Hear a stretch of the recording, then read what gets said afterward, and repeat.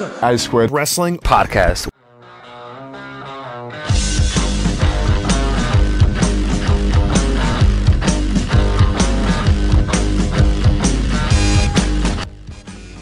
Hello everybody and welcome to our own personal therapy session, or as other people like to call it in other circles, the A Squared Circle Wrestling Podcast. Andy Quilden, as always, joined by Andy Boy Simmons. Andy, how are you? I'm very good, thank you, Andy. How are you? I'm alright, thanks, yeah. Getting stressed? Always. Or is everything in hand? I've got like I'm really scared that I'm getting another... Do you remember that when I had that massive lump on the back of my head? Are you getting one on the side of your head? Yeah, I think so. I noticed it. Oh.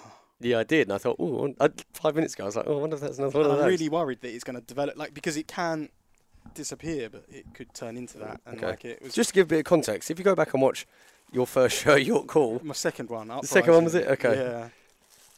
I'd gone through quite a hard time. You had, And, And it all kind of got to me a little bit, and now I'm going through a hard time again. And yeah, so let's hope that it clears itself up. I'm sure it will. So, yeah. But you're pleased I brought that up on air. You know. Well, I could have just not referenced it. You were about to talk about it, so... I was just saying I'm a bit stressed out. I had a hard time. But Yeah. But you're still set. You're all set, all ready. I'm surrounded by boxes and boxes of T-shirts, which will all be available at the merchandise table. Go see Japanese wrestling superstar Zoe Lucas at the weekend, who's just come back from a trip to Japan. How was it, Zoe? Really good. Really good. That's all she's got. Thanks, Zoe. She said really good in case you didn't hear her on the microphone as well. Like, you need to get into that, making sure that people can hear. I said it. Oh, so she might not have heard. She probably wouldn't have been heard because... No, I know. I repeated it. She said really good. And I went, really good. Thanks, Zoe. That's all. That's all I felt it was like you just being like... sarcastic in response to Zoe. Yeah. No, I was quoting her. Yeah, okay, cool. Okay. Well, I'm glad we cleared that one up. Yeah. So, yeah. Strong Style Evolved UK is coming to the UK this weekend. We've got like the largest collection of New Japan Pro wrestlers ever to have set foot in the UK at the same time. Is it sold out yet? So Milton Keynes sold out, and then we've added some tickets, which we're calling them possible restricted view tickets. I looked at it and I was like, there's no way those seats are restricted view, but the venue have suggested they're restricted view. Okay. It's basically based upon there's pillars throughout the... Yeah, I mean, if you're sat behind a pillar... No, you're not sat behind a pillar. It's like to do with sight lines, but it's based off of ice hockey. So if you think about it, when you're looking at a wrestling show, you're looking at the centre of the room, the ring. Yep. Whereas if you're watching an ice hockey game, you're scanning the whole rink. The whole rink, yeah, backwards and forwards. So because you've got, you'll have like a pillar to the left of you, for lack of a better term. Like, if you're scanning across, part of that view might be obstructed by a pillar. But with an 18-foot square, you'll be just fine. Because you'll just be looking directly at it. Okay. That's the theory anyway. But, we put that disclaimer in there anyway. So we've not sold many of those restricted view seats anyway, because unfortunately it doesn't sound very appealing, does it? No, it doesn't really. No. But anyway, you can give a reassurance. You're very confident. Absolutely, I am very confident. And Manchester, last time I checked, there were 53 tickets left to Manchester. And that would bring us up to our 3,000 sold out capacity. All right. So if you want to come, get in quick. Get in there quick, and you can only assume probably between now and the next few days. Between now and Sunday, those 53 tickets are going to go. I'm quietly confident, Andy. Yeah. So that's it. That's kind of exciting. Yeah. Okay. What else you been doing? Anything? I've had a horrible week, Andy. Yeah. Yeah, my little boy had to go to hospital on Monday. Yeah. You told me. Yeah. So, should I tell the story, I think? Yeah, let's not break too many hearts. Well, it's not really going to break any hearts, is it? Because I just want to stress he's okay now. Yeah, okay. Well, you hadn't mentioned that yet. You just said he'd gone to hospital. So, yeah, he's back home now. He's back home, yeah. On Monday, after I got back home, so he's had... So, again, this is like people tuned in to listen to wrestling, and now they're listening to, like...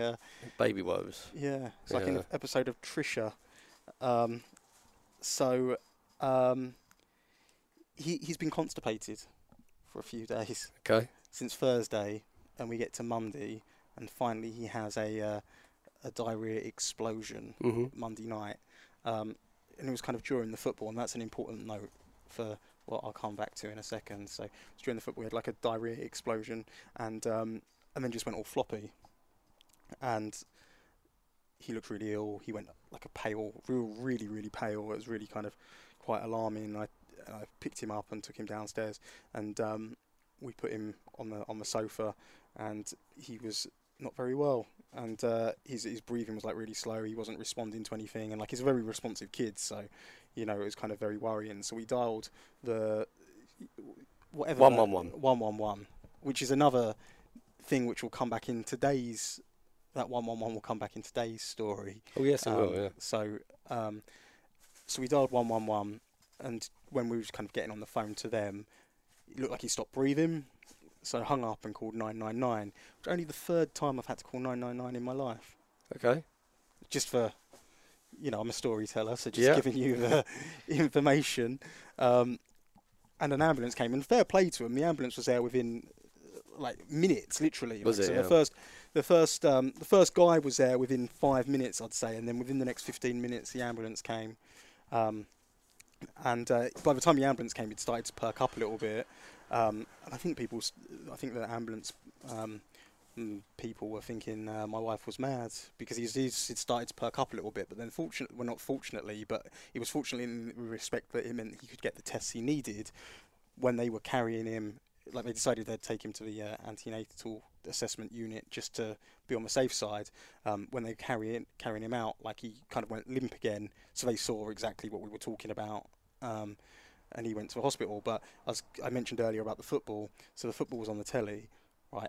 I'm quite clearly not watching the football, and the ambulance man was like, "Mate, can you turn the football off or turn the sound off or something?" Oh, did he really? Like as if I was watching the football. As if that was a priority. Yeah, and like, do you know what I mean? To you, I it's mean, like, watching it, yeah, and like, it was just on the. Do you know what I mean? Like, my child is really ill. Yeah. The last thing I'm going to do is like, oh, where's remote control so I can turn the football off? Sure. Do you know what I mean? Yeah, I'm not like, you've switched off from the football. Yeah. Now. Yeah. So that happened. Okay. I was going to punch him. Yeah. But no. So then he went to the hospital, and it turns out he's just got a nasty stomach virus, is what they suspect. All the tests came back all right. But I've never been so scared in all my life, and I think it's weird because I said to you, I'm pretty sure we discussed it on this podcast when I said about having him originally. I was just like the priorities of the world kind of change, don't they? Mm-hmm. And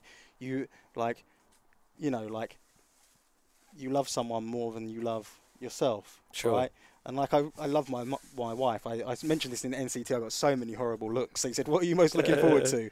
And I said my answer because I always try to make people laugh, right? Yeah. Because I wanted to be that guy. We discussed our search for friendship, right? Yeah. And I wanted to be the class clown. I was like, I can reinvent myself as a class clown. Only my jokes just went over everyone's heads. Okay. Right. So It's all their fault. So, well, it is. Because they were like, "What are you most looking forward to for being a parent?" And I said, "To love someone more than I love myself." And they're all like, "Oh, I don't believe you just said that. Your wife sat next to you." And I was like, "No, not like that." I'm like, I get like, you. Yeah. I mean, like. It's if almost I like a have- better word would use be to prioritise someone. Well, yeah, because the way I'll put it is like, so I love my wife very much, right? But I'm not letting my wife have some of my cheesecake. Yeah. Do you know what I mean? Yeah. I'll be pissed off if she comes and scoops in and takes my cheesecake. Mm-hmm. But Calvin, and I'm saying it now when he can only drink milk and can't actually eat cheesecake, but Calvin could have as much of my cheesecake as he likes. Yeah. And I think that's That is a lovely way of putting that's it. the difference. Do you know what I mean? Yeah, totally. And that's what I yeah. tried to explain to him.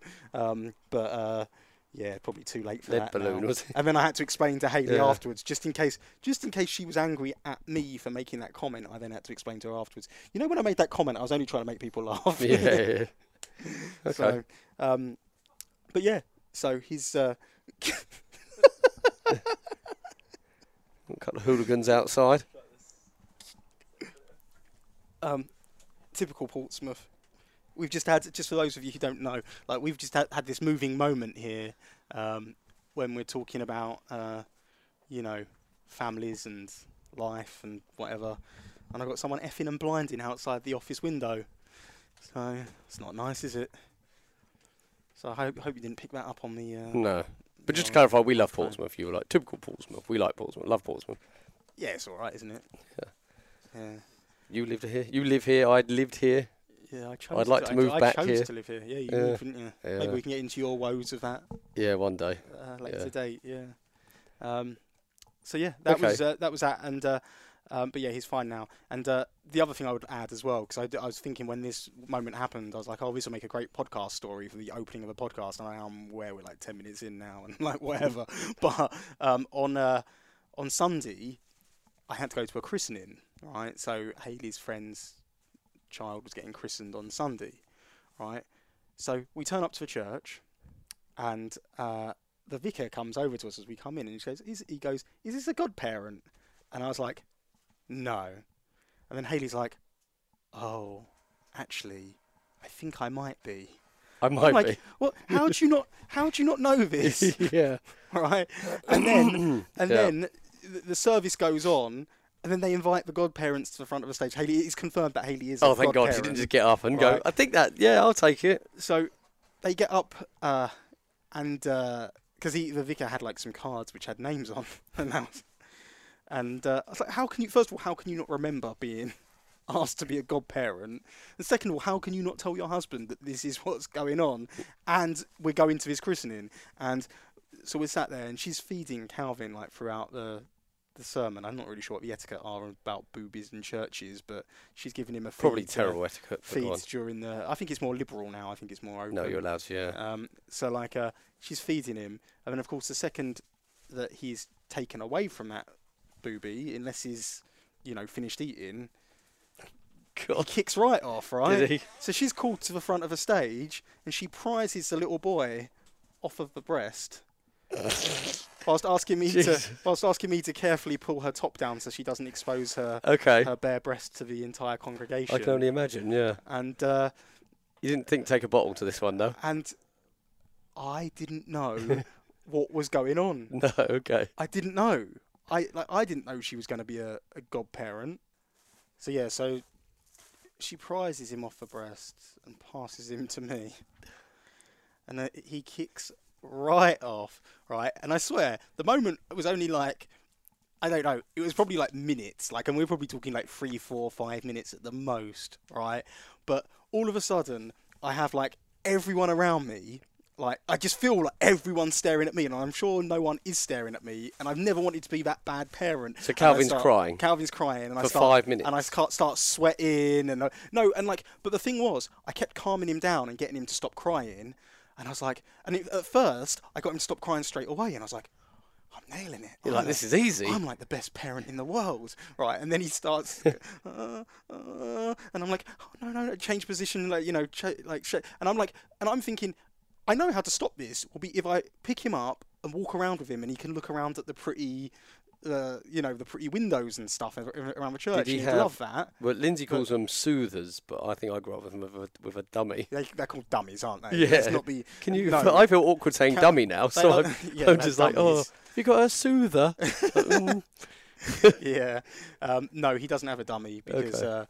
we want him to have nice teeth. Okay. So that's a theory as well. I don't know how true that is, but Well, I think I've heard that as a kid, actually. Yeah. but yeah, I had a dummy when I was little. Oh, yeah, And so my did I. dad used to put honey on my dummy to shut me up. Oh, when I was lovely.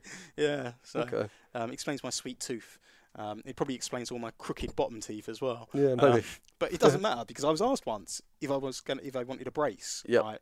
But I've got a lovely front top line of teeth, right? Yes. But if you look at my bottom rung, which no one ever sees, Mm. not so Oh, yeah. straight and nice, are they? Yeah. But no one sees it, so it's like, oh, don't go for all that. Doesn't pain. matter. Doesn't Um, matter. Would have been on the NHS as well, but whatever. Who cares? Anyway, so yeah, that was a moment for me, and I managed to get him quiet-ish. But like, I swear, every time I got him quiet, he started crying again. I just felt everyone looking at me. Everyone's like Oh, I think I'd have felt the same pissing. too. I was like, Yeah. oh my god, I just wanted the ground to swallow me up. Do you know what decent parents do though? What? They leave. They go, listen, because I was at a funeral okay. about a month ago, and there was a young kid there that was crying, and the dad just took him out. So Left number him one, outside. Okay, so number one, at the funeral, Yeah. I can see that. That was a being joke, lot by the way. more. He didn't really leave the kid outside. He went outside. Yeah, I'm sure. But Yeah. Yeah. So for a funeral, I can understand a lot more, right? The vicar did make a point of saying, if any babies cry, don't worry about it. We don't mind. Oh, did they? So- Okay, so that puts you at ease. But I was like, if I get up and walk out, am I going to be judged by Hayley's friends for walking out. Because once I made a comment at my wedding, I was so drunk, right? And it was his friend actually. And I said to Hayley's friend, I was like, you know, you're my favourite of all Hayley's friends. Okay. Right? I was just drunk, and like, do you know what I mean? Like, I was just being nice, but like, I like this friend because she's a nice girl. Do you know what I mean? Like, Sure. We know some of Hayley's other friends, don't we? Yeah. But like, do you know what I mean? She's just a nice girl. Like, and you know, if you wanted a babysitter for your kid, you could trust her to do it. Do you know what I mean? And I'd say that's probably, there's not many people I'd say that about. I can guarantee it's not Jenna. Definitely not. Who is Buttercup? Yeah. Who is one of your wife's friends? Yes. Yeah, just through coincidence, isn't it? Yeah. So I said that to her. One of Hayley's friends behind me, she overheard that, and then the big scandal around. This was at your wedding? Yeah, that was at my wedding. It was at the end of the wedding, but then the big scandal the next few days after. I was off on honeymoon, like enjoying myself. A big scandal when we got back was Andy hates us all. Oh, really? Oh, well, God. I didn't say that. No. I just said I have favourites. Yeah. So. Yeah, you know I've dedicated girls. and then I never got invited to that one's wedding, even though she was invited. She was a bridesmaid for my wedding, and she didn't even invite me to her wedding. Like, joke was on her because I was in New Orleans anyway when her wedding happened. But, yeah. You know. Maybe she knew that. No, she didn't. No, I wasn't invited. I wasn't invited at all, not even to the deal reception at the end, not even the reception at the end. Yeah. That's a bit odd. Because she hated me. Because but that's still very odd. Do you know what I mean? To revenge, invite, not invite a husband. One thing, not invite a boyfriend or whatever, but husband and yeah. Anyway, let's talk about some wrestling. Shall we? Yeah. All right. Yeah. So, well, I don't know. Do you want me to talk about what I did at the weekend, or it's not really essential, but we had a good little show on Sunday in aid of the Solent Diabetes Association. What I will say, Andy. Yeah. And I'm bullying you a little bit on air. All right, fine.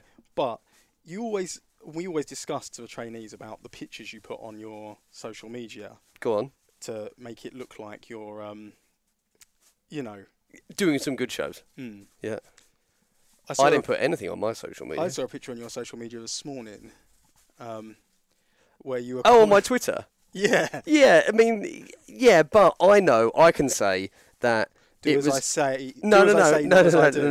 I know that it wasn't a particular. It's actually a cropped photo for a start. So you can see the back wall though. Yeah, you can see the back wall, but you also can't see the people behind. Do you know what I mean? It wasn't, behind the wall. I'm not going to pretend. I'm not going to pretend it's a show with 500 people because it wasn't. But it was a little community centre wrestling show.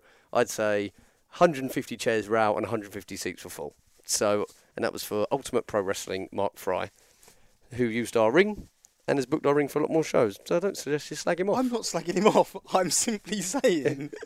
That's a fair comment, but the tweet was not about wrestling. It was about the condition of my muscles. Okay. So, fair point. We do say that, but I didn't think it didn't look terrible. Do you know what I mean? It just wasn't a big venue. No, it wasn't. No.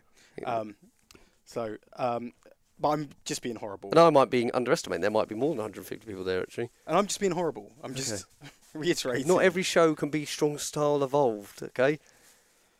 You don't learn to wrestle at Strong Style Evolved. You learn to wrestle in community centres. But you already know how to wrestle. That's what I'm saying, all right? All right. Sell yourself well, you short, book me on some kids. good shows. I'll get some better pictures up, all right? You can still use some pictures from those couple of your cool shows you did. I look good in those pictures, actually. Maybe I will. You were going through a particular weightlifting regime around that I time, trained really, really hard to be in the ring with Harry Smith, because he was enormous. Yeah. Yeah. In fact, that music video, I saw that recently, and there's why did I saw that somewhere as well? Because it was 5 years to the day, that's like why I about saw it. a week or week and a half ago, and like you're in the video, and it's a song, "Living in a Hall of Fame." That song, but it says very appropriate. You could be King Kong banging on your chest, and then it's you going. I remember you saying something like to maybe Marty or something like, "I've got to put Andy in it somewhere, otherwise we'll get really upset." But he didn't really do anything, something like that. So. Me just shouting at the crowd. Yeah, but it was like you King Kong banging on his chest. Oh, really? I never made that. I never made that connection. Think about the lyric. Listen to the lyrics. Yeah. Okay. So, So we'll talk about some more wrestling, shall we? Yeah. Okay.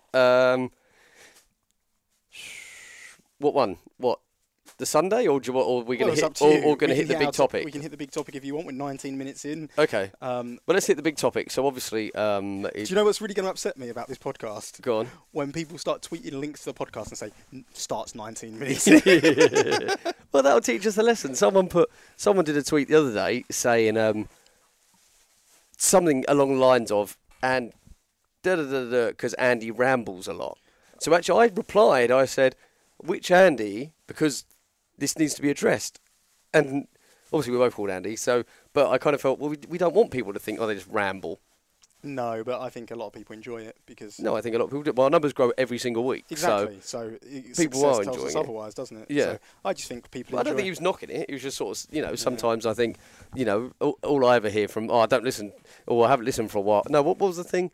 You and that bloody TV story you told for 45 minutes is the thing I get most about. That's what you got upset about. That's a good story. It was a good story for the A Squared. I get a lot of people customer talking. service. I get a lot of people talking to me about that, being bloody hell. Like, thanks for informing me about consumer rights. Well, maybe you're right. Maybe you're right. Just because you didn't enjoy the story, I did not enjoy it. Right, I didn't enjoy it. You didn't enjoy it at the time. You were getting angry at the time. Anyway, so we're going to 2 weeks ago today. I believe it was 2 weeks. It wasn't 1 week ago.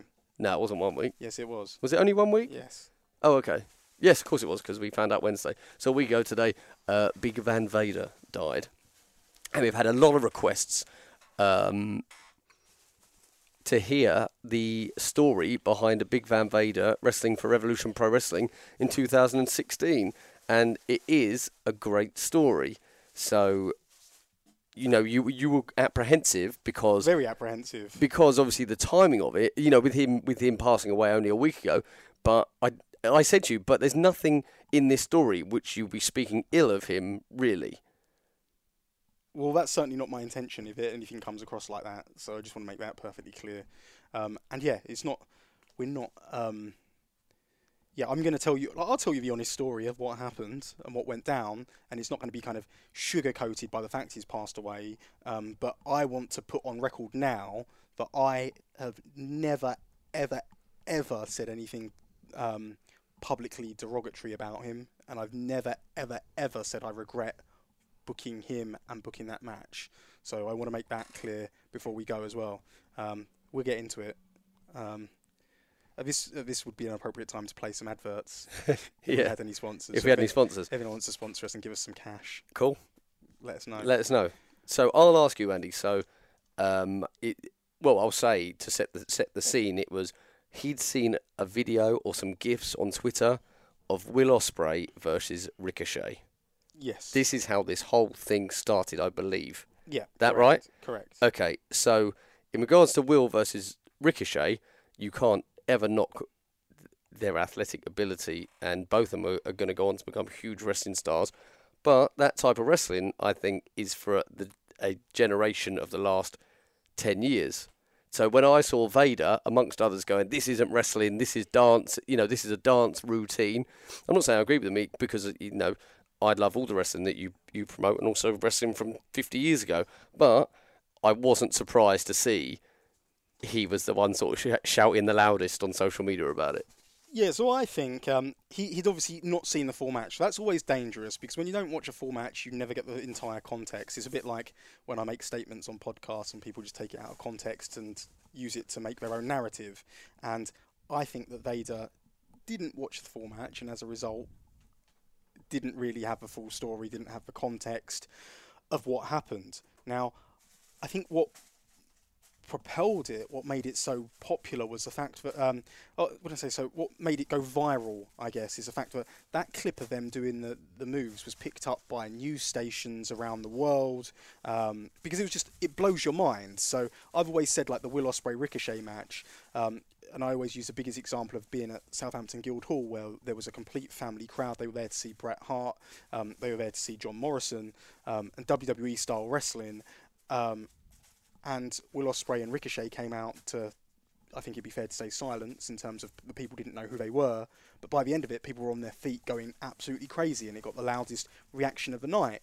And I use that always as as an argument to suggest that this style of wrestling will get over with anyone. People will appreciate this style of wrestling regardless of whether you're a, whether you're a dad with your arms crossed, Yeah. Like, it blows people's minds, right? I dare even suggest the dads with the arms crossed, it's so different to kind of what they're used to or used to kind of watching over their kid's shoulder on the telly.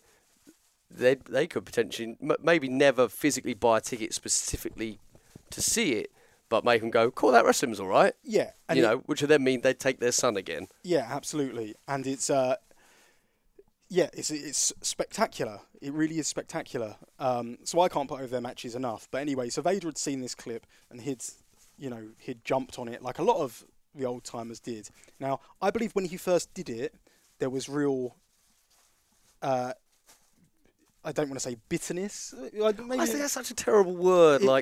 You're so bitter about it. Well, what? Maybe not bitterness. Maybe the man had such a successful career, but I don't think he did. But that's the thing about a lot of guys, that when they have such a successful career, you look at it and you say, well, why?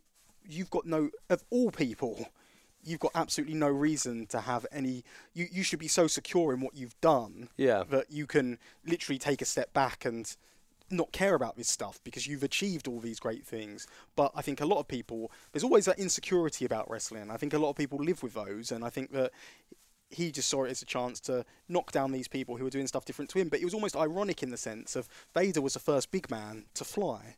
So he was the first big man to do a moonsault, right? Okay. I guess him and Bam Bam Bigelow, I don't know who did it first, but they were the first two big men to... And Vader certainly did it on a, should we say, a bigger scale, on a wider stage than Bam Bam Bigelow, and he used to fly around all the time when people said a big guy shouldn't leave their feet. So of all the people, you'd think that Vader would, understand that that's the deal. But anyway, who cares what his motives were? It happened. He said it, and then all of a sudden you had like a crew of people defending, but you had people jump on him straight away and be like, you're just old, you're past it, you don't know this, you don't know that, who do you think you are saying this stuff, this is what wrestling is now, and Vader's replying to people and riling people up. Then all of a sudden you've got a group of people backing Vader and being like, this is the greatest heavyweight wrestler of all time, you guys need to respect him, these guys wrestling are rubbish. And there was just a real, it was a real emotional connection, wasn't there? Between with the fans. There's a real big divide as well. Yeah, and there was a real big divide, and you had a side. Everyone had a side. Whose side you on, Ospreay or Vader's? And because Will obviously bit back. And Will bit back, yeah, which a lot of wrestlers wouldn't do. But Will bit back, and a lot of legend wrestlers wouldn't keep going either. So it was kind of almost like the perfect combination of two guys who just didn't know when to call it quits, right? I saw this all happening from afar, right? And I swear I had no interest in putting that match on, right? I was like, I assumed that someone would put it on, but then but normally what happens is it kind of dies down, right? But rather than dying down, it kind of just escalated and snowballed to the extent that when Will was wrestling, people were trying to F you, Vader, and it just... Yeah, so what's the timeline we took in here? So the match happened in August. The match happened in August, yeah. I was actually trying to pull up my email to see the first time I contacted Vader. But, would it be right to say Will had just won the Super Juniors? Yeah, the best of Super Juniors. He came out of York Hall. So that would be around... So that's... June, Super July? Juniors have just finished, so it'll be around... Because you did 2 York Halls, I want to say, in consecutive months, was it? Yeah, I did. The Kurt Angle show? I did 3 in consecutive months, yeah. We did Kurt Angle, was in June. July was the Summer Sizzler, then August was the Vader Ospreay show. Okay. So basically, so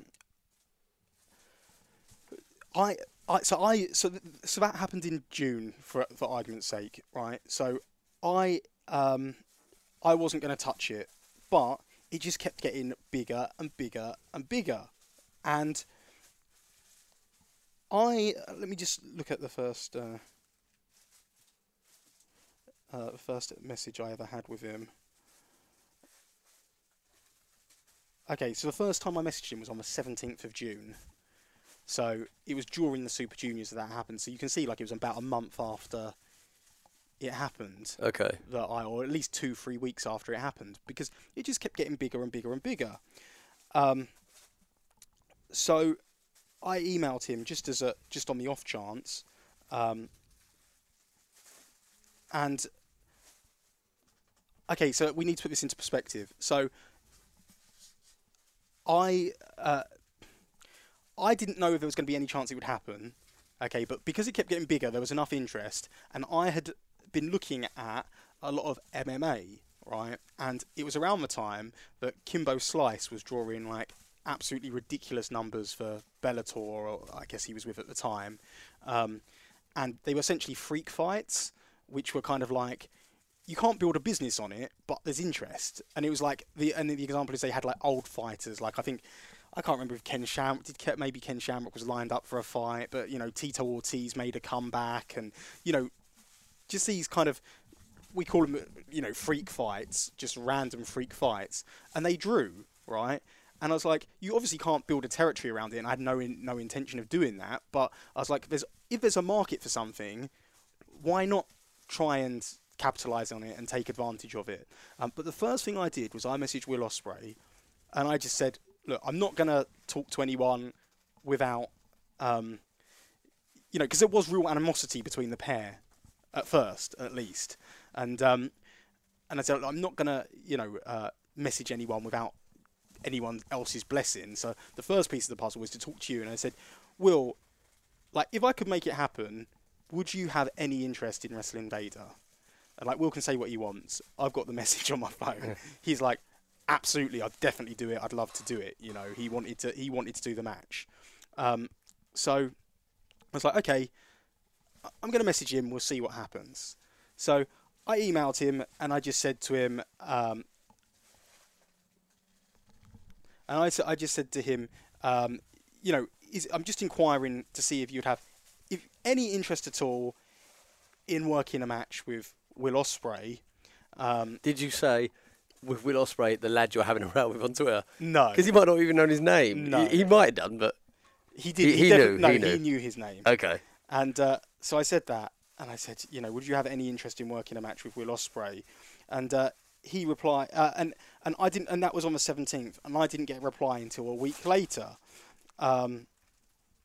So I just assumed that this was just a pipe dream, just an idea, you know, it's not going to go anywhere.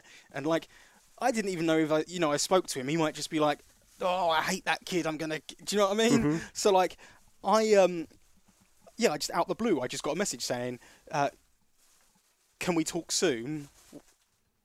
Have an email or telephone. Was the exact message. Yeah. And I kind of got a little bit excited at this point. I thought, oh, get to speak to Vader. So we went back and forth for a little while, just trying to even make the call. Like he never sent me his proper number. I couldn't get through to him for a while. Like he sent me a number and I couldn't get through to it properly. And I was literally trying to get hold of him. And I can see emails here where I'm and he says my number is whatever, and he wrote, I'll give you that honour. Oh. And then he wrote, are you interested in booking Ospreay versus Vader? I've been in contact with him, which I don't know if he has or hasn't. So I said, I'll give you a call this evening UK time. Hopefully we can work something out in terms of like it'd be morning time for himself. And then before I had a chance to message him, so like it was literally like a couple of hours later, I just got a message from him saying, Ospreay Vader is on, with or without you. He wants to use you, I want to use you, or we can do 2 matches, but we need to make a move. Bite the bullet, make the call, damn. And now I'm like, I'm really scared. You've committed now? No, I'm really scared that Vader's angry at me. Oh, right. Oh, okay. I thought you were scared to bite the bullet. Make the call, damn. Right? But I said to him, I'll call you whenever. And then I messaged him, so I messaged him back straight away, right? And I said, no problem. I'm at the gym at the moment with 11% battery on my phone. I'll give you a try when I get home. No, if you look at my pictures of myself during that time, I was a lot skinnier than I am now. Okay. So that claim can be backed up. Look at the ring announcing during that time. So I sent him that message, and he replied saying, I'm asleep. 3 a.m. here. Oh. So I'm just like, how are we ever gonna? Do you know what I mean? Like, Yeah. how are we gonna make this happen? Like, He was probably up at 3 a.m. just thinking of, like, do you know, like, when you get an idea in your head and you're so excited about it, you can't sleep, can you? That's Yeah. probably what's going on here, isn't it? He's Yeah, like, another match and big heat and yeah. yeah. So then, yeah. I tried to call the number he gave me. I got through to a female voice called a female voice called Jamie. Is that right? So, so he sent me another. He sent me another message with the correct number. Oh, so was it? So Jamie was the wrong person. He was missed it? he missed an 8 off the end of the number he gave me. Okay.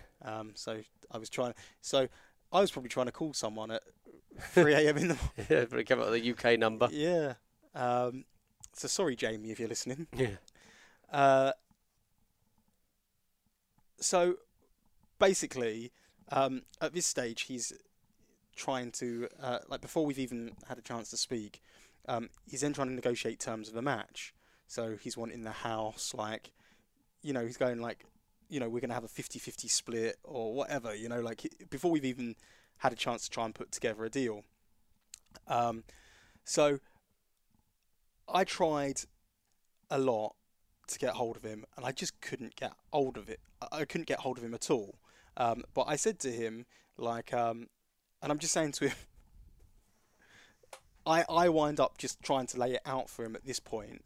And I said, I've spoken to Will, and I've got his schedule. So I can line dates up with my venue. I said, the best date that looks like it could work is Friday, August the 12th. This is before I've even spoken to him. I'm just like, I can make it happen on this date. So I've spoken to Will, got his schedule from Japan, got York Hall's schedule, and we've lined up a specific date. So I just say, literally, just let me know if the date works, what fee you want. We put on a strong undercard. We just need to move quickly to book it. And I said, I can have any deposits paid, venue booked, promo material straight away. So I've got a sold out show at the same venue in 2 weeks' time where we can heat the match up further, which is where Will did a big promo on Vader at the end of his match. So I was just saying, Vader, I just want to get the deal done. And he replies saying, August 12th works for me. So he's like, but we need a package deal. And I'm like, look, don't worry, like, we'll make it happen. Just tell me what you want. So did he mean like a package of dates, or no? did So he he mean wanted. like? So he wanted. Want to fly So sun he over wanted. as well? No, so he wanted. When I say package deal, he wanted a deal for himself and Will, like where they'd get the same for the match, and he also wanted a guarantee of rematches, basically. So he wanted to be like, we'll do Vader versus Ospreay 1, we'll do Vader versus Ospreay 2, then maybe we can be a tag team. Do you know what I mean? Like, Okay, I remember you saying that, yeah. So that's kind of what he had in mind, which I'd later find out when I spoke to him. And then eventually I spoke to him. And when I spoke to him, he suggested that he wanted to come out and first of all, I'll say as well, and I mentioned when I tweeted, he was just a charming man. Like, and again, it depends on what mood he was in, and I'm not saying he was always the happiest person in the world, but like whenever you spoke to him and got him on a good day, and I spent more time talking to him than I think I've spent talking to any wrestler, and certainly any, say, WWE that wrestler or a wrestler of that stature. I spent a long time talking to him, and basically he just wanted to come out and work as much as possible. He wanted to do like a week's worth of stuff and try and get some more shows while he was over here. He had an idea of wanting to work Will every single night as well, which I said wouldn't be a good idea. It's a one match proposition, and He wanted to go do the loop, did he? yeah, I think so. Okay. Yeah. So basically, I offered him a package deal. I said, look, if you can commit to this and you can commit to these dates, I will pay you this X amount of money for, I think it was like a week and a half. over there, and then I'll negotiate the deals with the promoters. So like, you know, so Steve Linsky and the Comic Con. It basically wound up being Steve Linsky Comic Con. He had 3 dates with the Comic Con. He had we were going to do a Q&A with him and Will, like a face-to-face deal. He was going to do a meet and greet, and he was going to do Dan Reed's show as well. So we literally put that out there, and he came through and he agreed to that. So he literally just replied to my email, my proposition, just being like, "Sounds good. Let's put this in writing. Hashtag #nuff said. Thank you, sir." Right. So we did that, and then I got a message. That was a Friday where he agreed to it, and I got a message saying, "What's the hold up, mate? Catching hell on Twitter for not announcing this match," because he was actually getting wound up. Like, I think the thing what wound him up the most was people tweeting him being like, "Oh, you're too scared to fight Will Ospreay." Okay. And I think that was what was winding him up the most. He wanted to be like, you know, "Come on, man, this is a date." Do you know what I mean? Like, he was excited, I'm going to make you eat your words. Yeah. And I think that was a big thing. I'm just looking through, just kind of scouring through our emails, and like I said, but most of the stuff we did was most of the stuff we did was over the phone. But like, I'm smiling looking at this email, and he said like, I'm having fun on Twitter. People don't know what to think. They think I've gone nuts. It's working. They think I'm going to kill him. Right, and we had a conversation where he discussed in great depth his admiration for Will, and he likened him to Sting, and he said like, "I just wish I could have faced him, in my prime, because he's the type of babyface that I love working with." And he did. He's put him up there. He's like, he's not like the big, like, I know obviously Will's not got the build of Sting, but he's like, he's got height, he's got good looks, he's got a body on him, and he's got this tremendous ability. And he said that to you privately? Yes, he did, yeah. And that's how I knew that I felt secure in putting the match together, because of the conversations I'd had with him privately. Yeah. Which is, it's amazing, like, how people kind of forget the pro wrestling business is built on, lack of a better word, it's all built on lies. Like he started this off probably with sort of genuine animosity towards the match, but he soon cottoned on, where people were biting at it and biting at it and biting at it. And the worker in him was like, "That's it. We can make some money out of this." Being a professional wrestler. Yeah.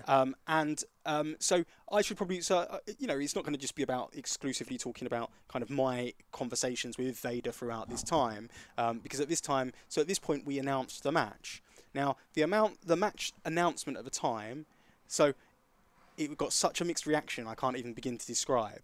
And I'm asked questions about it all the time, and I think a good thing, if you want to read up on it, because again, like, this is 2 years ago now, but if you want to read up on it, I did an interview with Finley Martin in the Power Slam Interviews ebook, the second one, and we spoke about that in great detail. But I can't remember if the match had happened or was about to happen, but it was around that time we did the interview, and he was asking me in great depth. In fact, it was, I'll tell you when it was. It was in October of that year, because he was asking me about Ryback Reeves, which I thought was really funny, because he was saying about, you have guys like Ryback Reeves coming over. Right. And I was just like, I thought it was because obviously Ryback changed his name to, do you know what I mean? So he for the copyright purposes, but he wasn't saying Ryback, he was saying Ryback Reeves. Right. So it was around, it would have been around Which October. is his real name, yeah. just to clarify. Yes. So it would have been around October of that year. So just 2 months after. Oh, so maybe even it would have been September, because Ryback hadn't come over yet. He was advertised. So it'd been 1 month fresh off of this, this Ospreay Vader match. So you can see like the full thoughts of what was going through people's heads. And I guess if I'd done some research, I could have read the interview and tried to get the thoughts of what was going through my head at that time. But it got the biggest mixed reaction as well of all time. Like, it got like, stuff like, "Oh, typical Rev Pro." I don't even know where that came from. I remember seeing a tweet, and I think it was by the lad who does Botchamania. Okay.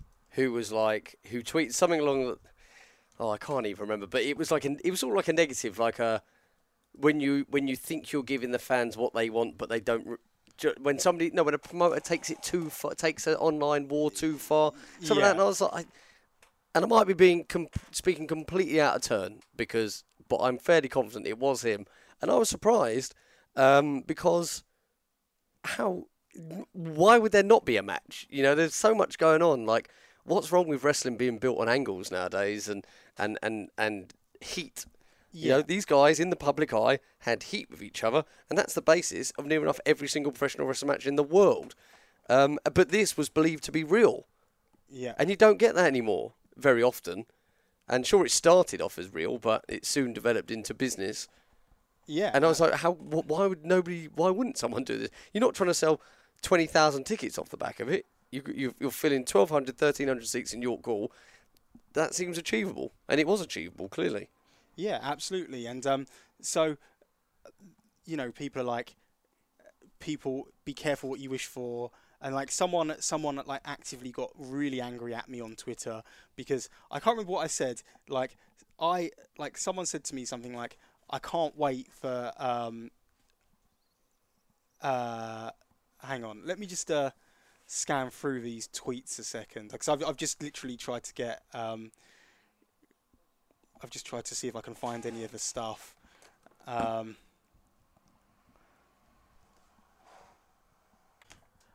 And there was some people who were like literally saying to me, like, I can't wait for this to go wrong so it teaches Andy Q a lesson.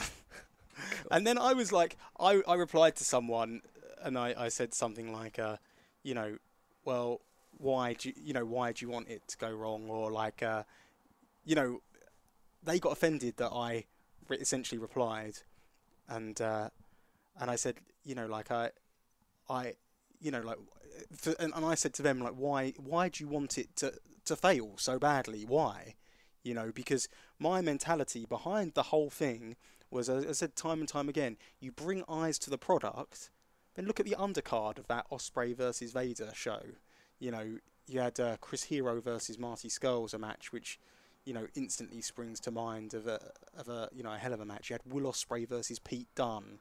Do you know what I mean? Like matches. Ricochet versus Pete Dunne. Ricochet. Yeah. I'm thinking about Will. I've got Willie on my mind. Oh, that sounded not normal. I've got Will Ospreay on my mind. But yeah, Ricochet versus Pete Dunne. You know, just a hell of an undercard we put on for that show. So to me, I defy anyone who goes to that show, you know, to watch only Vader versus Will Ospreay and not be brought in by, you know, every other match on the card, because it was a great card. We had Zack Sabre Jr. versus Jeff Cobb as well. That was another great match. Josh Bodum and Jay White, and that match is on YouTube for free if you want to see that one. So, and that was do you remember that match? That was a hell of a match. Yeah. Open the show. Yeah, it was great. And anyway, people were saying we're going to boycott Rev Pro now because they booked this match. And what a sleazy manoeuvre booking this match. And stuff like that, and I swear that was literally all I was getting, and all I was trying to do was say to people, listen, if it's not your cup of tea, that's fine, but don't boycott the show over it, because you're going to miss out on Mighty Skull versus, you know, versus Chris Hero. You're going to miss out on Pete Dunne versus Ricochet, you know, but people did, you know. Just leave. But leave before the main event if you so must. If you're not that interested, or just. But I bet you don't. And yeah, I bet you don't, because there's that intrigue. Yeah, and there hadn't been a match like it in years on the British wrestling circuit. No, not at all. Mm-hmm. And like I remember when we announced it got more likes when we announced it on Twitter. And I don't know, like it's easy to say when you look at WWE talking about their business metrics and they talk about social media numbers, and people always say, well, social media numbers mean nothing because WWE's social media numbers have gone up consistently, but it's not driving any other revenue up aside from TV revenue, which is like a set thing that goes up anyway. So, you know, so people say like, oh, social media numbers may not necessarily be true, or may not necessarily be a good indicator of how well your business is doing. However, on our niche grassroots level, social media activity is a very good indicator of how business is doing. So when I say we got like 1,100 likes on the initial tweet, that to me tells me this show's going to be a success. Now I just need 100 extra people and those 1,100 people to buy a ticket, and we're sold out. Yeah. And what I thought was the most interesting thing was we had 70% of people who purchased tickets to that show. The show sold out in record time, and 70% of the people who purchased tickets to that show were first-time customers to Revolution Pro Wrestling. Now I don't know how accurate that is. You could do a comparison of people. So it's of all our York Hall shows. So there was like a 70% new ratio. But for example, if we both go to Strong Style Evolved this weekend, and I buy the tickets, then you buy the tickets next time, you would be added as a new customer per se. So, but I think it's fair to say that at least 50% of the crowd there, it was their first time seeing a Revolution Pro Wrestling show. And as I did mention, I'd had like a York Hall show sold out the month before, or the 2 months previous. There were sell out York Hall shows with Summer Sizzler, with Zack Sabre Jr. versus Shibata, and with Kurt Angle versus Zack Sabre Jr. show as well. So I was almost worried. My big concern was, can the market sustain these big shows month after month after month? And I've never done it in such quick succession since, because I think the jury's still out on that one, but certainly that was a hot summer for us, and it was a real good few months. And so it was frustrating hearing all the negativity surrounding it, but there was two things could be said about that. One is Vader had done a very good job of upsetting people. So, if those people were actively upset, I mean, it's kind of sad that they were, not wanting to see the match. But some of them might be so upset they wanted to see Vader lose, so they purchased tickets. Maybe, I don't know. But I think some of it might be the intrigue of seeing Vader. It didn't matter who was wrestling. They just wanted to see Vader. That's a side note. But what I'm saying is, like, I didn't like seeing people being upset that the match, because obviously my ultimate goal is to try and make everyone happy as a promoter. But I've learned, and I'm still learning, you can never make people happy, 100% happy, no matter what you do. So you've just got to do the best you can and be happy in the knowledge that you've done the best you can. Sure. I know the true story all the time, regardless of what, other people throw at me, so to speak. So when everyone's going, you've just sold out, or, why have you done this? Why have you done that? The goal was very clear. The goal was to put on a match which people wanted to see, to sell out a building, right? Now, if I was a promoter that was that didn't care about professional wrestling, that didn't care about my product, didn't care about my brand, I didn't need to put Marty Scurll versus Chris Hero on.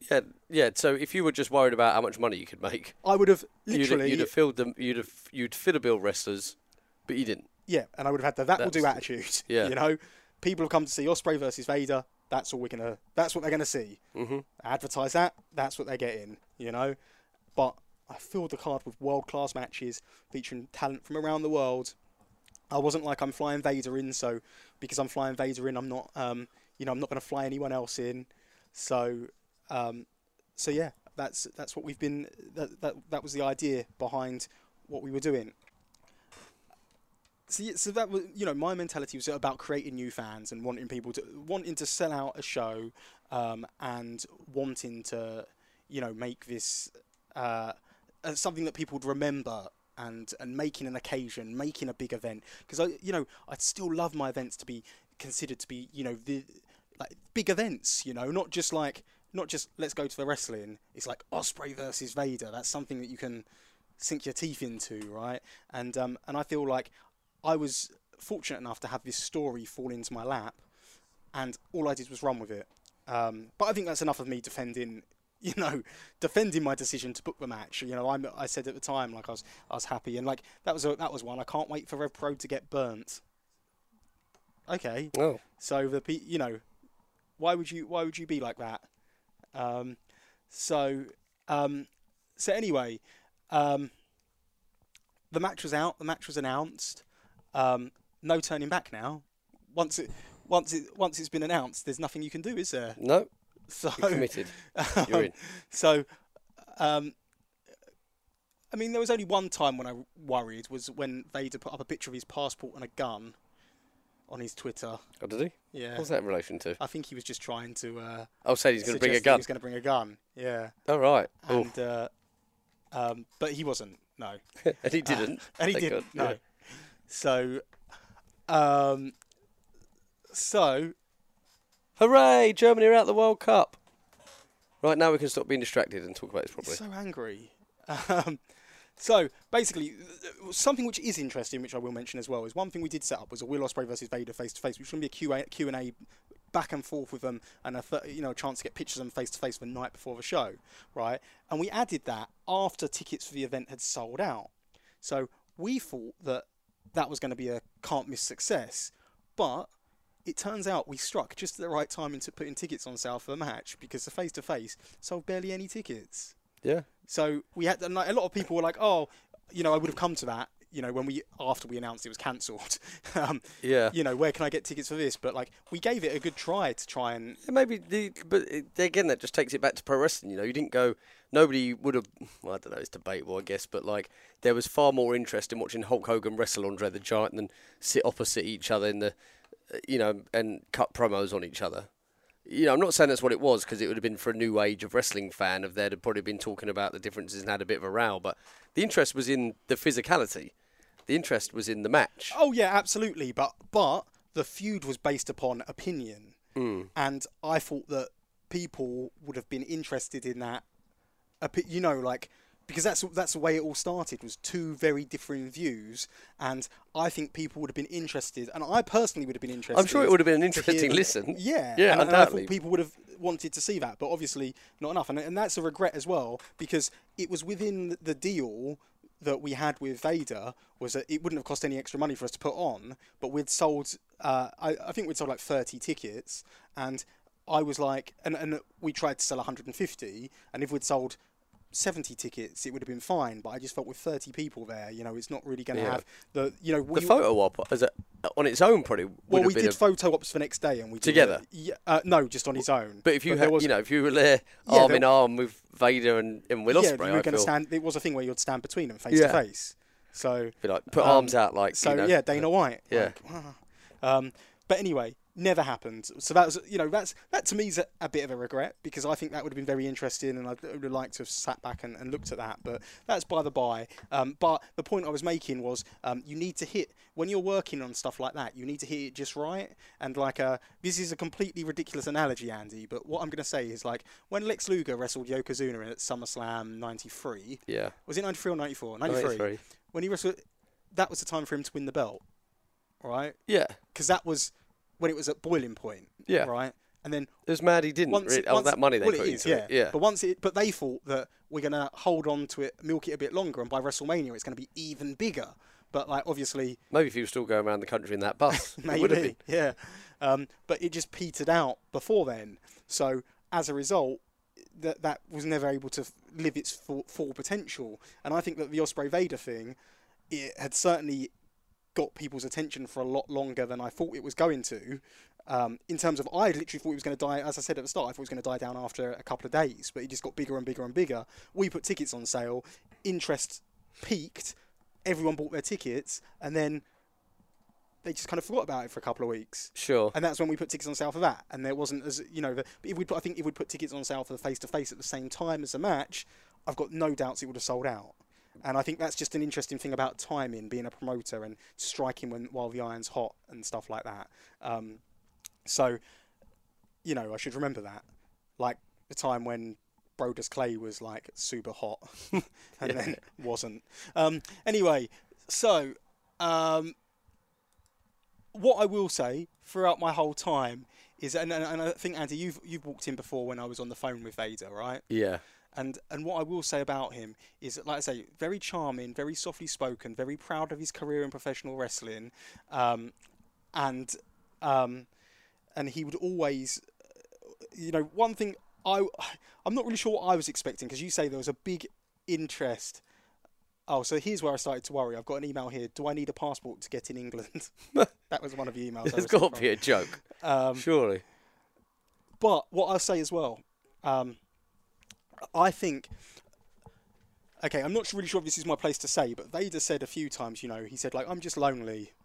Okay, is it? And he said that a few times when we were On the phone. on the phone, and so he'd tell me all his stories. It was a great trade-off for me, like, because he'd tell me all his stories, and I swear, like, so we had a thing called Viber, where I could call him, like, I'd top up my credit, and I'd call him on his American number, and it would use my credit, but it was like literally like 2 pence a minute, so I could put a fiver on there and get like a 5-hour meet and greet, with Vader on the phone. So like, it kind of worked out really well for, in that respect. So if it was like normal bills, and Vader kept saying to me as well, he kept saying like, oh, let me cover your phone bills, let me cover your phone bills. And I was like, no, really, don't worry, because I've got, I've got this thing, he didn't understand it, but I've got this thing. So, and he spoke a lot, see, a lot of it was about the match, but the majority of what he spoke about was his career.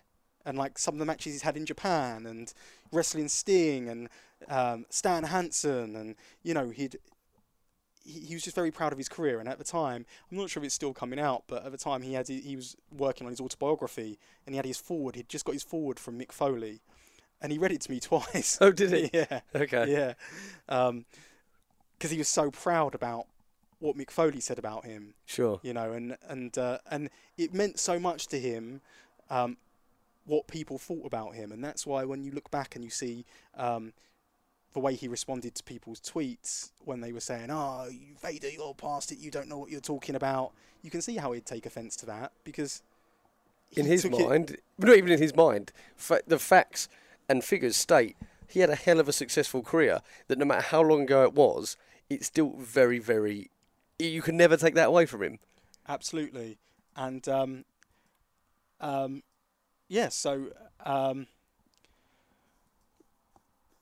that was it really. And in terms of what he asked for his flight, any special requests or anything, he asked for a business class flight, which when you're that size, don't blame him. Yeah.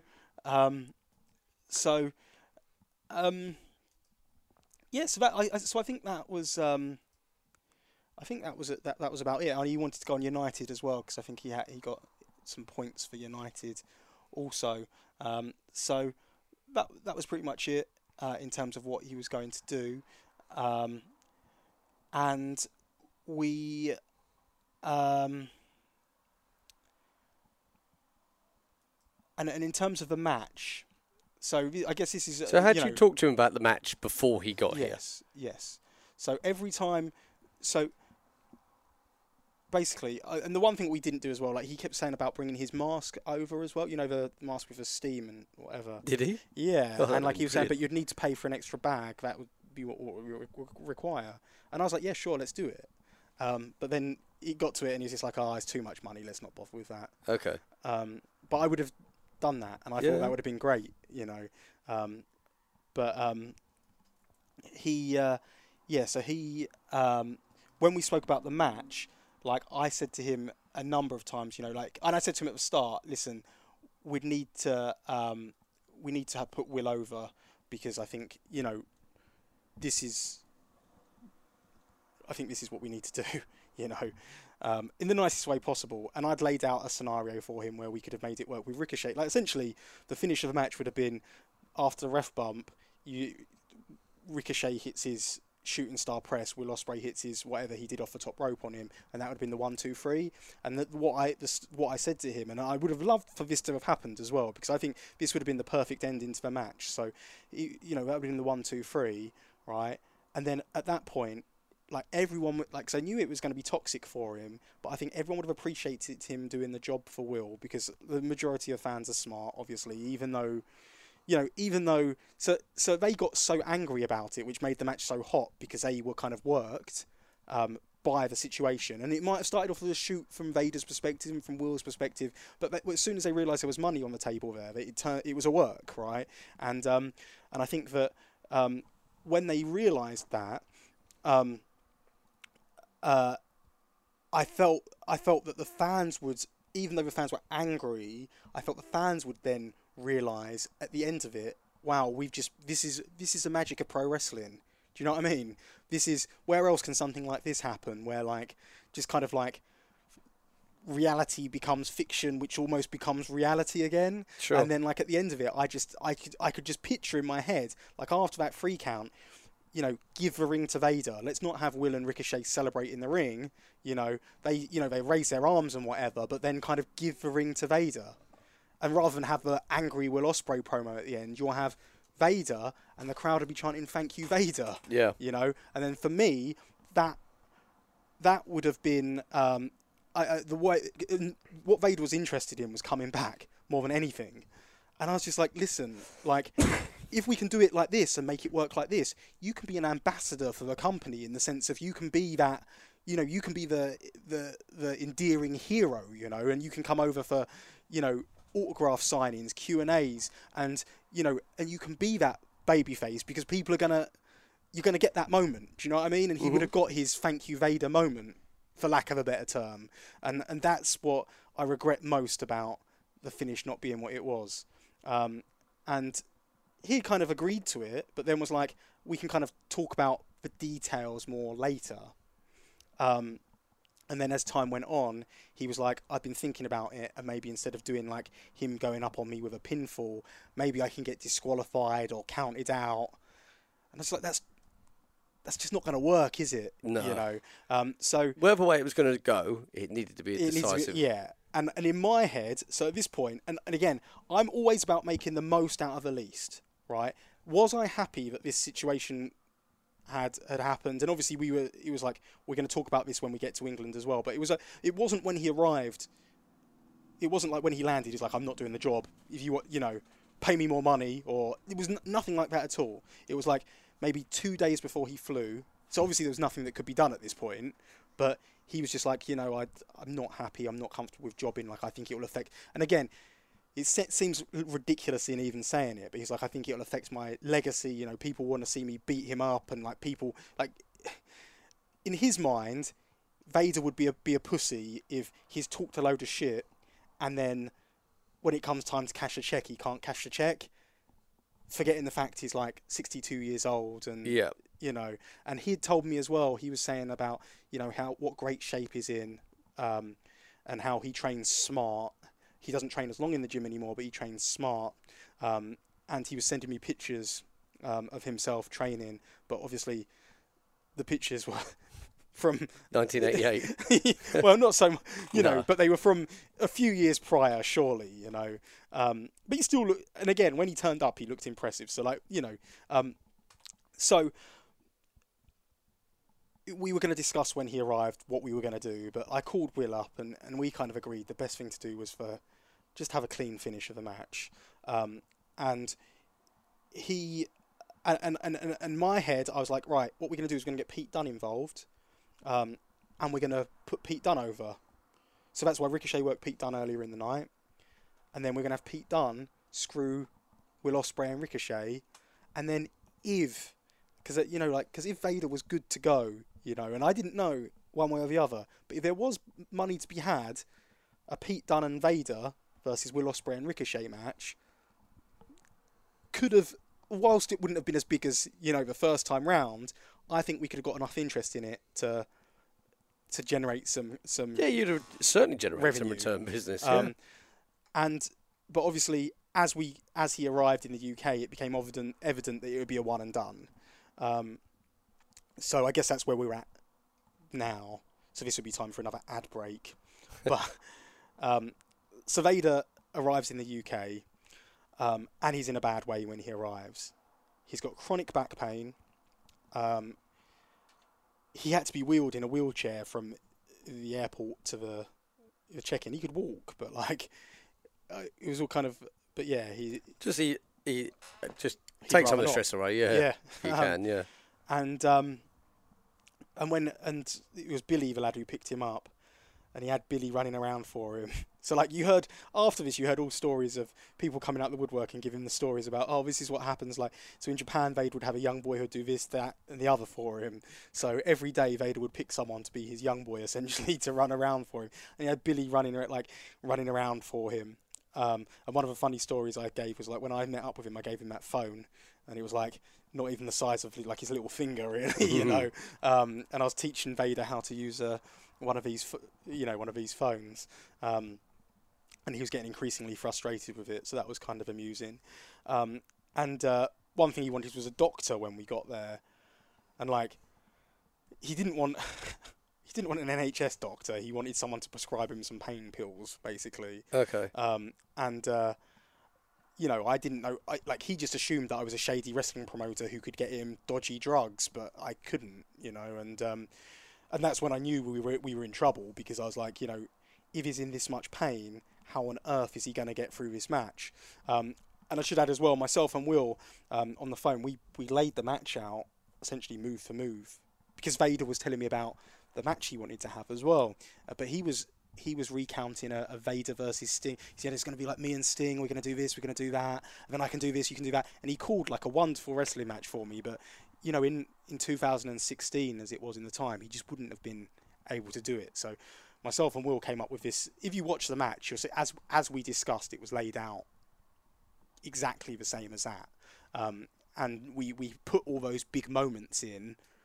You know, Chris Roberts getting bumped by Vader, you know, Will going through the table, you know, then fighting his way back up, you know, Vader like potatoing him with the fists, you know, like we put all those, you know, the ref bump, the Ricochet coming out, the Pete Dunne coming out, all of that stuff we put in deliberately to make that happen, and it was simple, it was effective, and Will, I must say, is perhaps the most talented wrestler on the planet, in the sense of not many people, like certain wrestlers could pull that off against Vader in the state he was in, but not many people could pull it off as good as Will did, you know.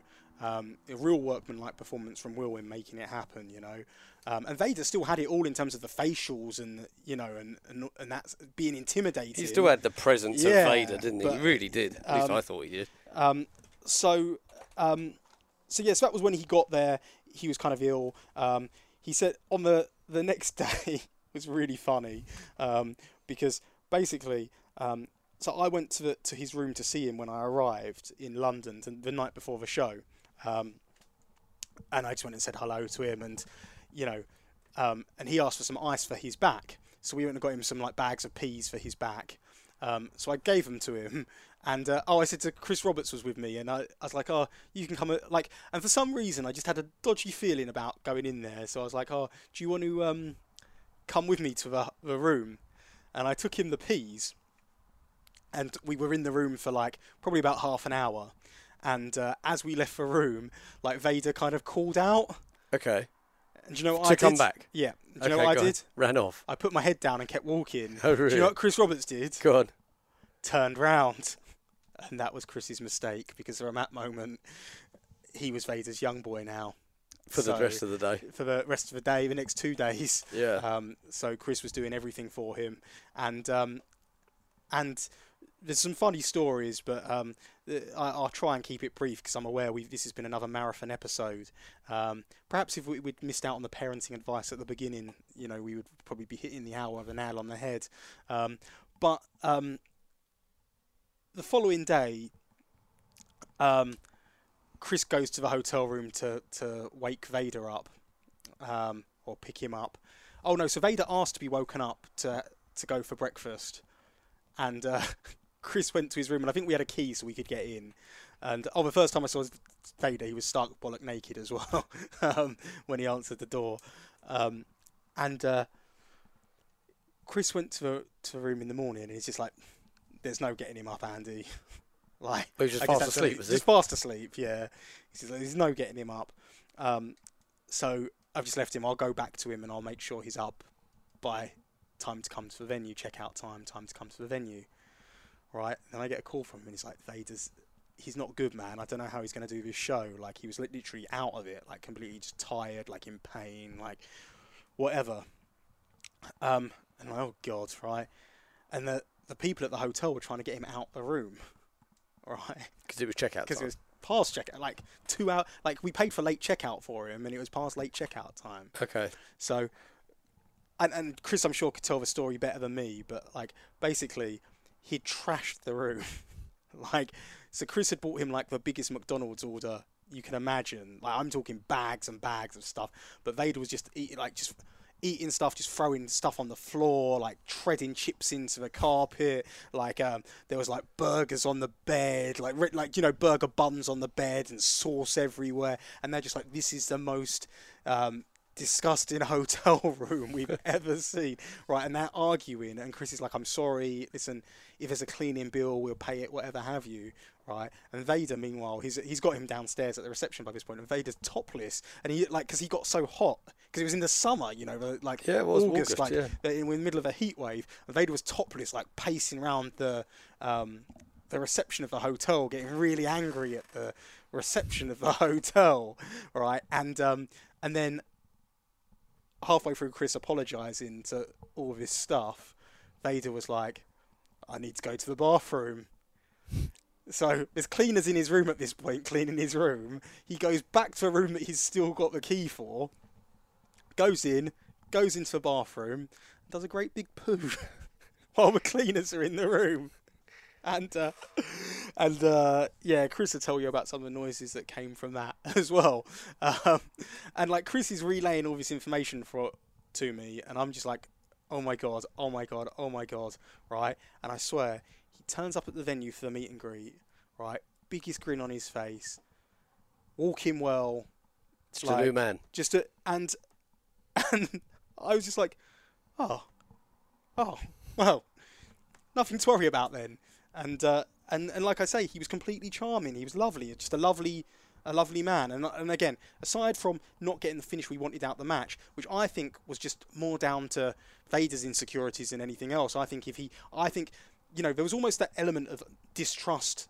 You know, he thought I was probably just trying to sell him off, you know, and say, listen, like, he comes from an era where wins and losses mean a lot. And it also comes from an era where there's a lot of shady wrestling promoters. Yeah. Not that I know firsthand, but, you know, stories you read in people's books and whatnot. So he's thinking, oh, am I going to England this one time, putting over this lad?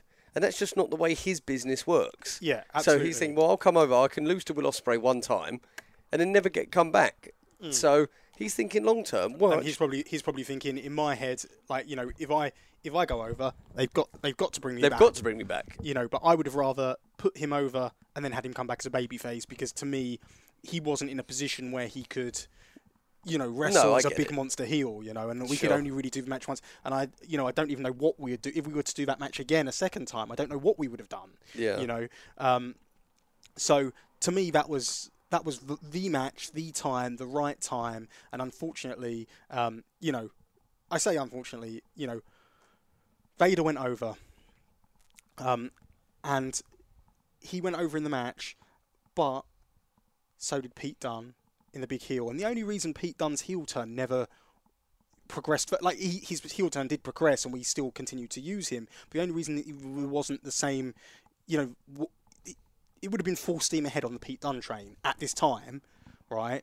However, the WWE UK stuff came up, so I don't know if you remember. So at this time, and I swear, right, you probably think I'm lying, but at this time, the Ring of Honor booker Hunter, he texted me and he said on the night of that show, right, I was going home from that show. He texted me and said, if there's 3 guys from the UK who we should book, who we should sign to contracts, who would they be? And I tell you 2 of the names. Andy Simmons. Or that 3. Andy Simmons. Yeah. I said Pete Dunne. Yeah. And I said, you probably won't believe this, but Trent Seven. Oh, really? Yeah. Right. Okay. And they didn't sign him. And then a couple of months later, look what happened. Right. Do you know what I mean? Mm-hmm. So to me, like we had a real strong program with Pete Dunne versus Will Ospreay coming off the back of that. And I'd like to have progressed even further, but, you know, it just didn't happen. And that's a shame, but, you know, is what it is. So yeah, I think we got what we could out. We made the best of the bad situation, and like I say, it would have been lovely to have just gone that little bit further with it. And I even had in the back of my mind as well that perhaps we could do a match when we go to WrestleMania, rather than going through the hassle of bringing Vader to us when we went to Orlando for our WrestleMania show. Perhaps that tag match could have headlined that year's WrestleMania show that we put on. But then obviously I couldn't get Pete for that because of the WWE UK thing. So that was kind of off the table as well. But then after the match, some more events transpired. So for me, that went, it went as well as it could have done. And like I think Chris Hero texted me afterwards and said, you know, he knows there's kind of critics, but Chris Hero, like to me, I really value his opinion because he's a real student of the game, and someone who takes great pride in being a wrestling encyclopedia. And if there's like if you want to know a big time wrestling match or scenario, he knows it. Do you know what I mean? And he afterwards messaged me putting over the spectacle of the match and the drama it created, and people cared. People cared who won and lost. For the first time in forever, people cared who won and who lost. And like to an extent, people do care now, but not passionately. Not to the stage where there's going to be uproar. Winning and losing matches when we were kids was the be all and end all. And for that one night, it was as well. Yeah, it was. Yeah. So. And it would be great. There's nothing I'd like more than to be able to get back to that. But I don't know how we would get back to that. But anyway, I digress. So the match happens, and the one thing there's a couple of things as well. So the big thing I said to Vader was like, listen, because I'd seen pictures of him in his tracksuit bottoms wrestling on the Indies. Yeah. And I was like, I want. You've got to look like You've got to wear your gear. And I was backstage and I saw him full gear, and I was like, that's Vader. Do you know what I mean? Like, he's just huge, right? He had his singlet on, like, just a full Vader regalia, the mask, everything, right? And then, so I see him literally as I go out to announce the match, right? I come to announce a match. I turn around. Oh, no. So before I went to announce the match, he had a T-shirt on over the top of his singlet. But I'd seen him in the singlet, and he still looked the bollocks, for lack of a better term, right? And because he's just such a big man, right? And he came out for his match, and he had this T-shirt on, right? And I'm thinking he's going to take it off when he gets in, right? And he doesn't, okay, right? And he's got a hole in the T-shirt as well, which I think really adds to it. So he's got the full gear on underneath, but he's got this T-shirt on over the top. And I just wanted to be like, take the shirt off, mate. Yeah. And then he got in the ring and he faced off with Will Ospreay. I know he finds it hard to breathe in that mask, right? Because he pressed down on his nose. But he went face to face with Will Ospreay, and first thing he did when they were facing off with each other, he pulled the mask off. And I was like, oh, because then that's another part of Vader gone. Do you know what I mean? Okay. And then so I'm doing the introductions, or I can't remember if I'm about to do the introductions or whatever, but Vader comes over to me, he's like, can I cut a promo? I'm like, nope, stay away. Like, because I'm just like, this is like, because from my perspective, I'm like, he's not in sync with what this audience wants or needs. Okay. Do you know what I mean? And he's like, and then I think I ignored him, and then he's like, Andy, I promise you, let me cut the promo. I'll keep it short. And then he got on the microphone and he said, I can't remember what he said, but he basically said some catchphrases and ended with it's time, it's Vader time. And it was absolutely perfect. Okay. And like afterwards, he was like, I told you, didn't I? I told you about that promo. Yeah. And I was like, thank you. Because like, do you know what I mean? It could have been a disaster. Could have killed it. Yeah. Absolutely. You see that on every show. Yeah. Can I do a promo? Okay. They got there for 5 minutes. Yeah. Kill it. Yeah. But he was spot on with what he did. And I'm glad that he persisted in getting the microphone from me.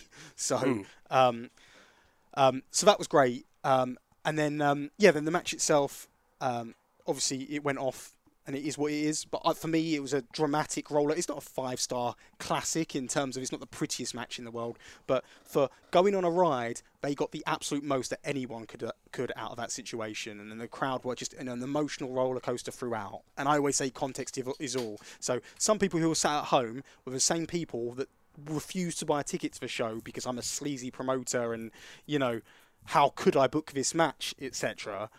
Those people were sat at home and they see the result come up on their newsfeed. Vader pins Will Ospreay. How can you do this? How can you do this? Context is all. Vader didn't really... Yes, Vader physically pinned Will Ospreay, but why did he pin Will Ospreay? It was because of Pete Dunne. Yeah. Do you know what I mean? So it was Pete Dunne beat Will Ospreay, not Vader. And to me, that's, as chicken as you can get. And there was stuff we were going to do as well. So we'd bought a Vader mask for Pete Dunne as well. So he was going to start wearing a Vader mask for his matches. And like I say, this WWE UK thing combined with... and then Pete had a gripe with Will Ospreay because Pete lost the Cruiserweight Championship to Will Ospreay, basically. And the WWE UK thing combined with Will Ospreay's schedule meant it was just so hard to get what we wanted. And the one thing we did was in the January, we were just like, oh, Pete had a singlet made up with its Vader time on, like his singlet, but in the style of Vader's with its Vader time.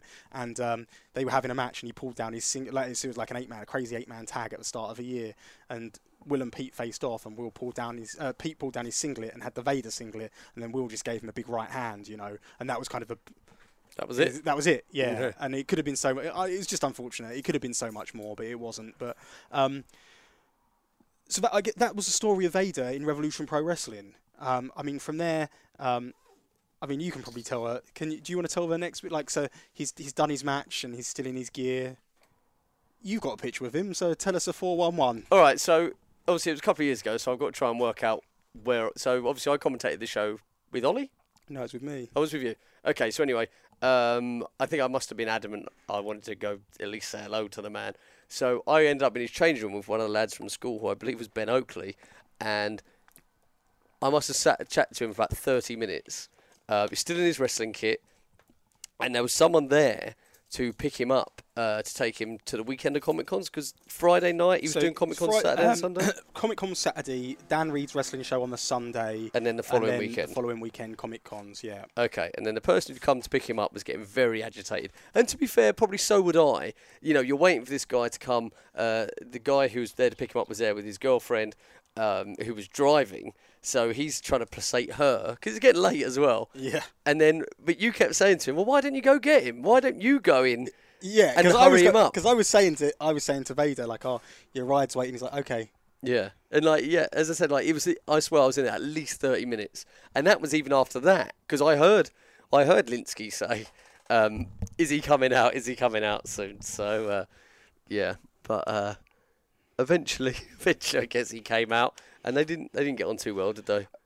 So they got on at first. So, like, as far as I was aware, they got on at first. Was that the first time they met? So Linsky's not here to defend himself. I don't know. Fair, okay, I don't know. I can't tell you. I'm not telling you a story that I don't know the full ins and outs of. But they'd met earlier in the day. I'd introduced them to one another. Okay. And I said, this is a guy who's organised these Comic Cons for you. Mm-hmm. Off you go to. This is, speak to him if you need anything. He'll be taking you after the show, etc. As far as I was aware, they got on perfectly fine on the way to the Comic Con. Yeah. They didn't get off on a great foot, did they? Because Vader, maybe didn't appreciate it was Steve who'd organised this sort of money-making excursion for him. I think that's fair to say, because I think as far as Vader was concerned, I was paying him money because, like I said earlier... He probably just thought it was another trainee or something picking him up, right? Well, no, he didn't. No, he knew who he was. I introduced him as, this is the guy who's organised this for you. This is the guy who's in charge of this. Okay. So, but what I will say is, so when Vader met with him after the show, the heat, so Steve was angry outwardly at me, not Vader. So when Vader came, they were chummy. It wasn't like, sure. It wasn't like, you've made me wait. It was at me. And I remember him going nuts at me because I can't remember, I don't know if I can't remember what happened, but I said something. I don't know if I laughed or something, and he just went nuts. I remember what you said, but we're not going to repeat that. You wasn't rude about Linsky, but he heard what you said. What did I say? You said to me, he's scared, isn't he? Yeah. Which was said very facetiously. So but Linsky thought you were being serious, and he erupted, didn't he? Yeah. I'm a horrible person, aren't I? Yeah. But I was joking. Yeah, it was a joke. But in the tone, I said it as well. Mm-hmm. But that's the thing, isn't it? It's like one of those things. It's like a pressure cooker situation, as you mentioned. So his girlfriend was doing the drive-in, and she was getting wound up. She was getting wound up, and the heat from that was going to Steve, and then he doesn't want to wind up Vader, so he's kind of stuck in the middle of the two essentially. Yeah. And then I'm and I'd said to him like multiple times, why don't you go and ask him? And he just didn't. So like I made that comment in jest, but obviously you can imagine if you're feeling the pressure and you're going. And you feel everyone's starting to laugh at you a Yeah, bit. yeah. It wasn't really meant at Yeah. his expense, Yeah. really. You wouldn't even meant to hear it. It was just a joke between me and you. Yeah. So, But anyway. Anyway, sorry, Steve, mate. much love. So when they met up with each other, they were fine. Right now, the next day, Vader had fallen down in the shower. Right, well, that's what he told Steve. He'd fallen down in the shower. So we went to the Comic Con signing for an hour, and the guys at the and he was in pain, and the guys in the Comic Con saw that, and I'm sure the effects of the match as well. Like even though we didn't really bump like per se, like the physical activity, Still physical, yeah. The guys at Comic Con were very understanding. They said, "Listen, if he can come back this afternoon, we'll still pay him his full wage for the day, right?" But when Steve went back to see him this afternoon, he's like, I'm not coming. Like I'm in pain. I'm just in bed now." Like so Steve was like, "You won't get paid for today." He's like, "Whatever." Wrote off that money. But the next day he went to Dan Reed's show and he worked for Dan Reed. Dan Reed got no heat whatsoever for booking Vader. No. I got loads. Worked on that. That was fine.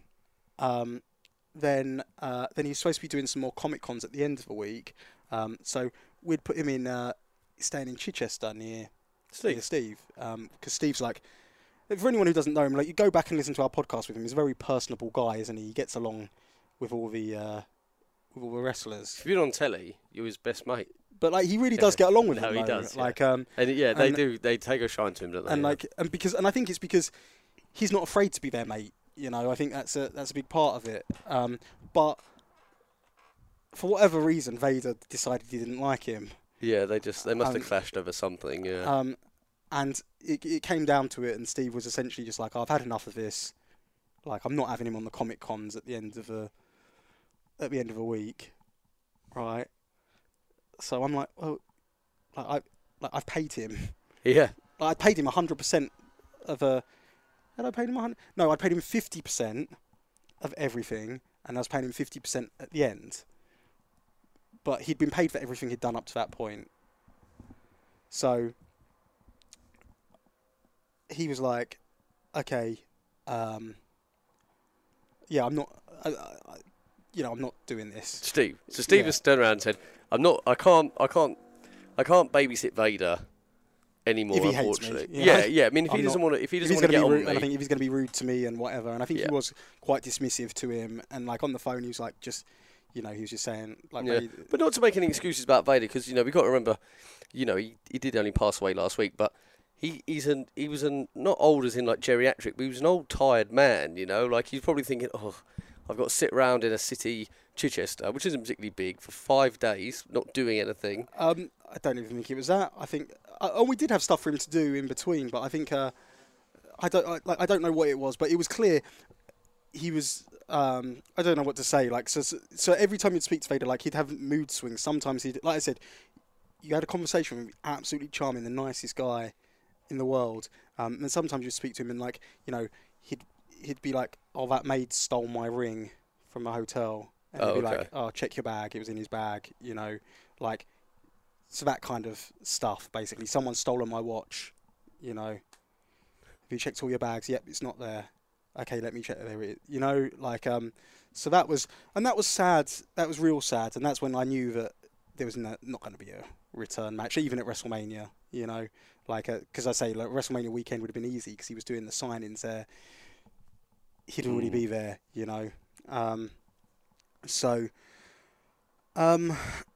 long story short, Steve decides that he's not going to do a Comic Con. So I said to him, "Well, listen, mate, it's fine. It's your call, but you have to tell him."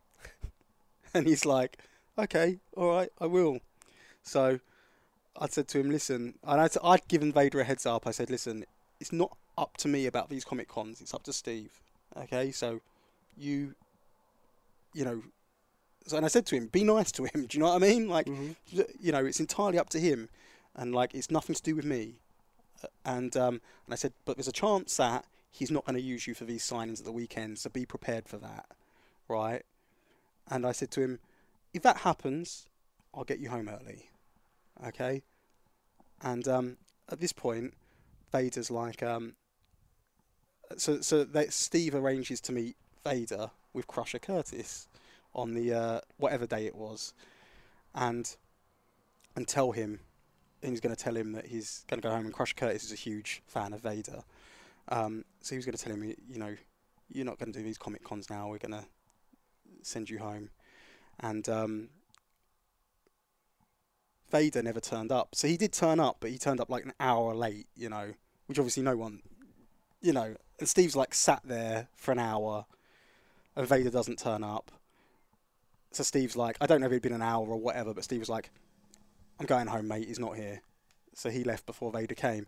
Then, of course, 5 minutes after Steve leaves, Vader's down. Where are they? Steve's like, not coming back. I've waited for him for an hour. Not coming back. So I was like, they're not there, Leon. I'll meet you tomorrow. You're going to have to go home.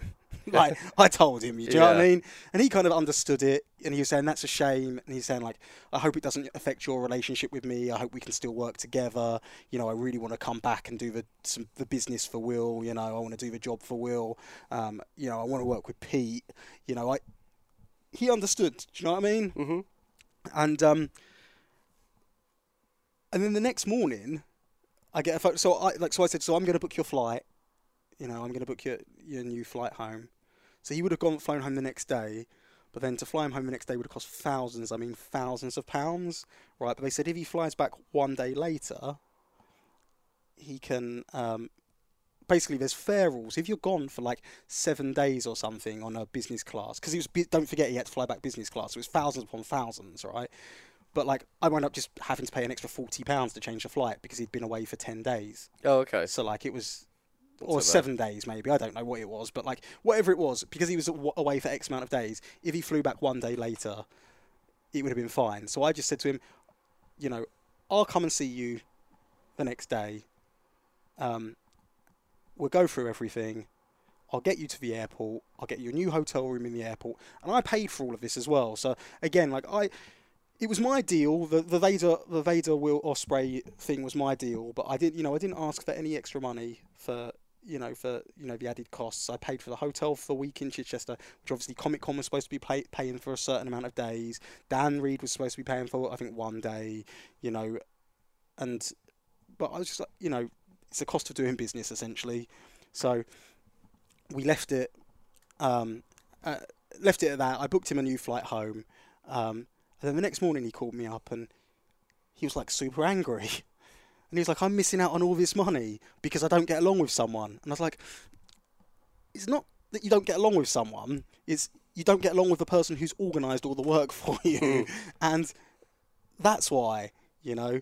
And I said, like, unfortunately, you didn't fulfil your obligation on the Saturday. The first Comic Con. The first Comic Con. So you've lost out on money there. And then you've lost out on money for the second lot of Comic Cons because you've not done them. But you've got your money for the match. You've got your money for the face-to-face that you didn't do. You've got your money for Dan Reed's show. You've got your autograph money. So do you know what I mean? So like you'll go home a few days early. And he's like, but he's going, but I don't want to go home. I'd rather be here making money. And I was like, unfortunately, you know, we've come to the end of the line for that. And then we wound up having an argument on the phone at this point, just going back and forth. And I remember thinking to myself, I'm really hard, like having an argument with Big Van Vader. And he said to me, and he was adamant about, come and meet me. And I was like, I might be walking into a fist fight with Vader. You might have brought that gun. Right, yeah, maybe. But anyway, so I was just like, okay, I'll come and meet you. I was like, whatever, you know, what's the worst that's going to happen here, you know? And I will tell a naughty, I did record the conversation I had with him in the hotel afterwards because I was just like, who knows what's going to happen here? Sure. Do you know what I mean? So I went down with Crusher because Crusher, again, still wanted to meet him. So Crusher was going to drive him from the airport to the... from a hotel to the airport hotel and get him checked in there, and then Vader could fly home the next morning. And that's what we were going to do. I went up to the... when I got there, he was in... I can't remember if he was in reception or we just went to his room. I can't remember. We went into his room and we got his bags. Like, Crusher took his bags to the car and I sat down and talked with him. And again, at that point, he was nice as pie, you know. But I'd kind of, by this point, I'd just had enough. Okay, but he was honestly the nicest, back to charm invader that I'd been speaking to on the phone. You know, he was very complimentary about the show. Again, very complimentary about Will. Still wanted to do business, etc. And I was at this point, I was essentially just telling it in my head. I was thinking, I'm just telling you what I'm telling you, so you'll get on the plane and go home, and will no longer be my responsibility. Because that was a big thing. It was him in the country was my responsibility, and I just knew that as soon as he got on the plane, everything would be fine. And he said to me he'll send a mask for Pete as well, to wear. And he thought the whole concept of him wearing the mask would be hilarious, you know. He just said you might need to get it adjusted, the size of it adjusted, but he said anyone who does leather will be able to do that for you. And that was the last time I saw him. We waved goodbye. Him and Crusher got along like a house on fire, best friends. As you'd imagine. And that was about it. So again, we've gone very, very long on this podcast. But again, what I want to stress is, you know, yes, was it the easiest booking that I ever pulled off? Absolutely not.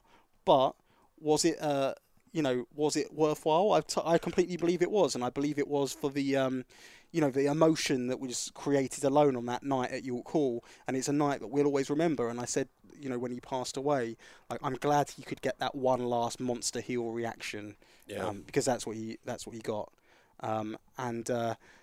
Tying a bow in it, so to speak. The only other thing that happened of note afterwards was he obviously kicked off about saying that he didn't get the footage of the match, because I said to him, you can have the footage of of his specific match. And I was like, I've sent you the footage, but you've just not done anything with it. So I sent him an electronic version of the footage, which is, you can see if someone downloads it. So I said to him in the email, I was like, listen, here's the footage. You click this link to download it. As soon as you download it, there'll be like a receipt, essentially an electronic receipt saying that you've downloaded it. But he didn't bother downloading it. Oh. So I don't know what he was trying to, the controversy he was trying to stir, but, so that happened as well. But I just wanted to kind of make it perfectly clear that, yes, I did agree he'd have a copy of the match, and I did send it to him, but no, he didn't do anything with it. I think that's it. And do I regret using him? Absolutely not. And I'm glad he got that one last monster heel reaction.